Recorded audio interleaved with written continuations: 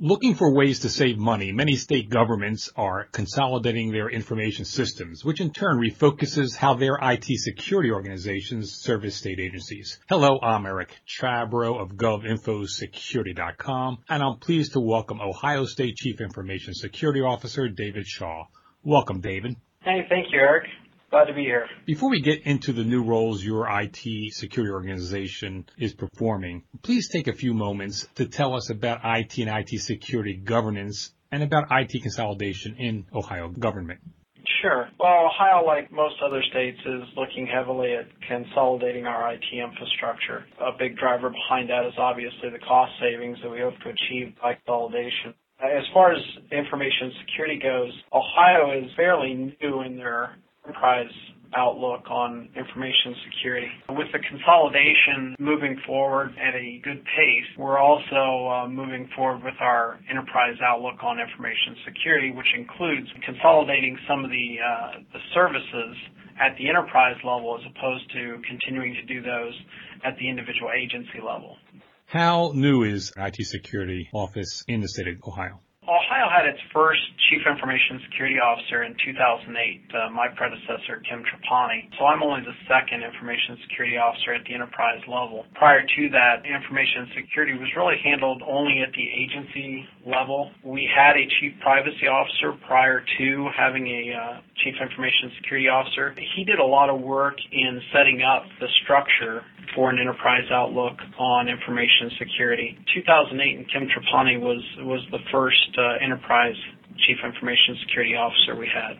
And what motivated the state to have a centralized enterprise CISO? Well, I think there were a number of things. We obviously realized that there was a need to have some enterprise voice. Even before we had an actual CISO position, we had organized some smaller work groups like a data protection subcommittee that were focusing on the issues of protecting sensitive information. Most people know we had a significant data incident back in 2006. A backup tape was stolen, causing a significant amount of sensitive information to be exposed. That was certainly one catalyst for the position. One other thing, each agency or at least the major agencies also have CISOs, and if so, what's your relationship with them? There are several agencies that do have a Chief Information Security Officer or somebody in a similar role. All agencies for some time now have had a person that we call a security point of contact that may not have primary responsibility for the agency's information security, but they're at least a contact from the enterprise level that we can reach out to if we have issues like we want to notify them of vulnerabilities that are currently in play or issues that may affect the enterprise or the enterprise network. But not all agencies currently have a full-time information security officer. And honestly, some of them are small enough that they may not be able to validate having one on a full-time basis, especially those that are big consumers of our enterprise service offerings. And let's talk about those enterprise offerings. What kind of services are you offering? And why are they being offered now? In the information security area, there are a couple of services that we're really focusing on, and it's really about threat and vulnerability management. Our primary offerings are vulnerability assessments at the network and endpoint level, as well as vulnerability assessments on the application level. We provide those services free to all agencies. Initially start working with agencies to try and get them to understand the benefit that they can get from doing regular vulnerability assessments. Most of the agencies have been doing vulnerability assessments at least on an ad hoc basis for some time, especially in the application space. Most of them haven't been doing application vulnerability scanning on a regular basis at all. And a lot of that drives, a lot of the driver behind that is a lack of tools and even a lack of, in some cases, expertise to interpret the results, which is where we come in. A couple of years ago, the agency invested into IBM's AppScan. We've been able to utilize that, and I have a couple of resources on my team that are able to work with agencies and perform scanning for them and even deploy it in a way that they can perform scans on their own through a web-based tool. For those not familiar with IBM AppScan, can you tell us a little bit about that? Well, IBM's AppScan tool is really an application vulnerability scanner. It looks at the application and tries to determine issues with coding or configurations that may present vulnerabilities. A lot of the vulnerabilities typically revolve around things like cross-site scripting or SQL injections, things of that nature. What does this mean for your staffing It's really about getting the agencies aware that we have these service offerings, helping them understand the benefits of running these scans on a regular basis. Our staffing right now is able to handle the load because it's a fairly new service offering. As we continue to expand our services out to the agencies, as we continue to expand that, of course, we're probably going to have to add staff, but our hope is really that we can educate agency staff so that they can do these scans on their own. It's really not the desired effect for us to go in on an ad hoc basis. It's really the desire to have them doing this on a regular and repeated basis, especially with the application scanning in their software development lifecycle. So as they're developing applications, they should be running these scans as they're putting out any new module or any new code. Listening to you, it seems as if this is all voluntary for the agencies. Is that the proper approach? I think for now it has to be voluntary. Certainly I think you see standards like the Consensus Audit Guidelines, which strongly encourages repeated and regular scanning. So I think it's considered a best practice. We'd like to see all agencies pick that up, but I don't know that making a mandate around regular vulnerability scanning is going to get the desired effect. There's an awful lot of overhead when you start doing these scans. If the agencies don't have the skill set, their staff doesn't have the skill set to interpret the results, then the scanning isn't near as beneficial. And how can you get those skill sets? It takes somebody who has a background in application development, especially around the application scanning, for the network and endpoint scanning, certainly. Someone with competencies in networking and endpoints. Really the only way to get that is through experience and training. There are certainly some programs out there to help educate staff, but a lot of it is they have to do this on a regular basis with somebody who understands how to interpret the results and really get a feel for how to work through these scans. Is it the responsibility of each agency to get that kind of experience on their own, or is there a role for your office to provide that? Well, one of the roles that our office fills is education and awareness around information security. We try and determine what the need may be, and if this is a significant need for the enterprise, then certainly we would look to try and establish either courses or procure courses through organizations like SANS or other organizations, bring those in-house so that we can build that competency in the enterprise. Are you at the point now where you're doing that or not?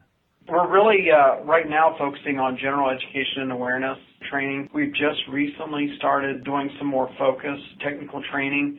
We recently bought into the collaborative agreement with the MS-ISAC and SANS to provide training to a number of enterprise resources. We haven't gotten to the point where we've gotten a specific inventory of the skills that are needed throughout the enterprise to really target enterprise purchasing. What I'm hearing from you sounds like things I hear from other states. There's just so much out there that needs to be done. In a way, you need to pick and choose what can be done most efficiently now. Does that put a lot of stress on you? Certainly. It's a big job. There's no two ways about that. Securing an enterprise isn't something that's done overnight. It's one thing to look at it from an individual agency aspect and even to bubble it up to an enterprise aspect. But when you have a scenario like many states have where you're kind of in that mix between some agencies are still very autonomous and many agencies are starting to come into the fold with the consolidation efforts, it almost makes it a scenario where you have to have two plans.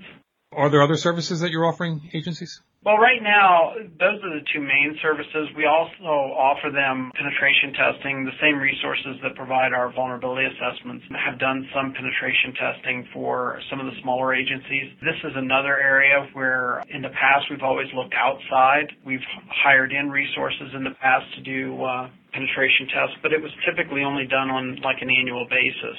By doing it in-house, we think we provide a little different perspective in that, one, it's done by state employees, and two, we can do it on a more regular basis, more cost-effectively. You're not the only state CISO who's told me that they've moved things from contractors to in-house. Is there a cost savings moving it in-house, or is it something where these people better know the systems they're dealing with? I think there can be a cost savings if you have the staff and can retain the staff that has the skill sets necessary. That's all too often the situation that I think state governments run into and even federal government runs into is being able to attract and retain the staff that has the skill sets necessary to perform these kinds of tests. It's a very wide open field right now, and the public sector is clamoring to bring in resources anywhere they can, and they're paying big premiums to do that. As long as we have the staff to be able to perform these, yes, definitely there's a cost savings. There's also that benefit of having people who may be more familiar with the inner operations of state government, which is in some ways a little bit of a cheat because we know some of the inner workings of the environment. We try not to use that during the penetration testing. It does present an advantage because they do have that knowledge. They can start to take things to the next level, whereas an outside entity who doesn't have that knowledge, they really can only work through the assessment to a certain point. And then once they get to that point, they don't typically know that, well, by getting to this location, you may be able to branch off to something else. You are hiring IT security experts. How difficult is it to find people in this competitive marketplace where we hear there just aren't enough of those kinds of people out there? Well, right now it's very difficult. I've been lucky in that the resources that I have working for me were already with the state. Most recently, the one resource that I brought on in the last month came from another agency as their Chief Information Security Officer, and he now serves as our Deputy Chief Information Security Officer. I have had some positions that I've posted, and it is difficult because of just the need that's out there. It's difficult to attract them. It's difficult to pay them the premiums that's getting paid in the private sector. We all struggle with that. Are you also finding when you look at contractors that they too don't necessarily have the skills on board? You know, we have seen that to some degree.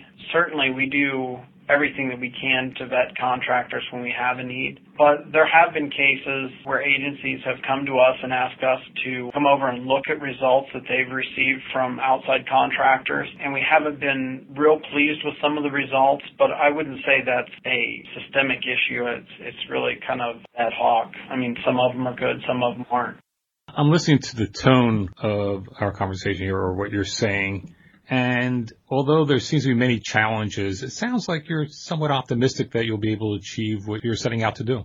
Well, I'm very optimistic, and I think part of that is driven by the fact that I think I have a wonderful team here, a very diverse skill set. We've tried not to duplicate too much of our skill set, but still have enough overlap in coverage that we can provide a good coverage to the agencies that are going to need our assistance as we go forward.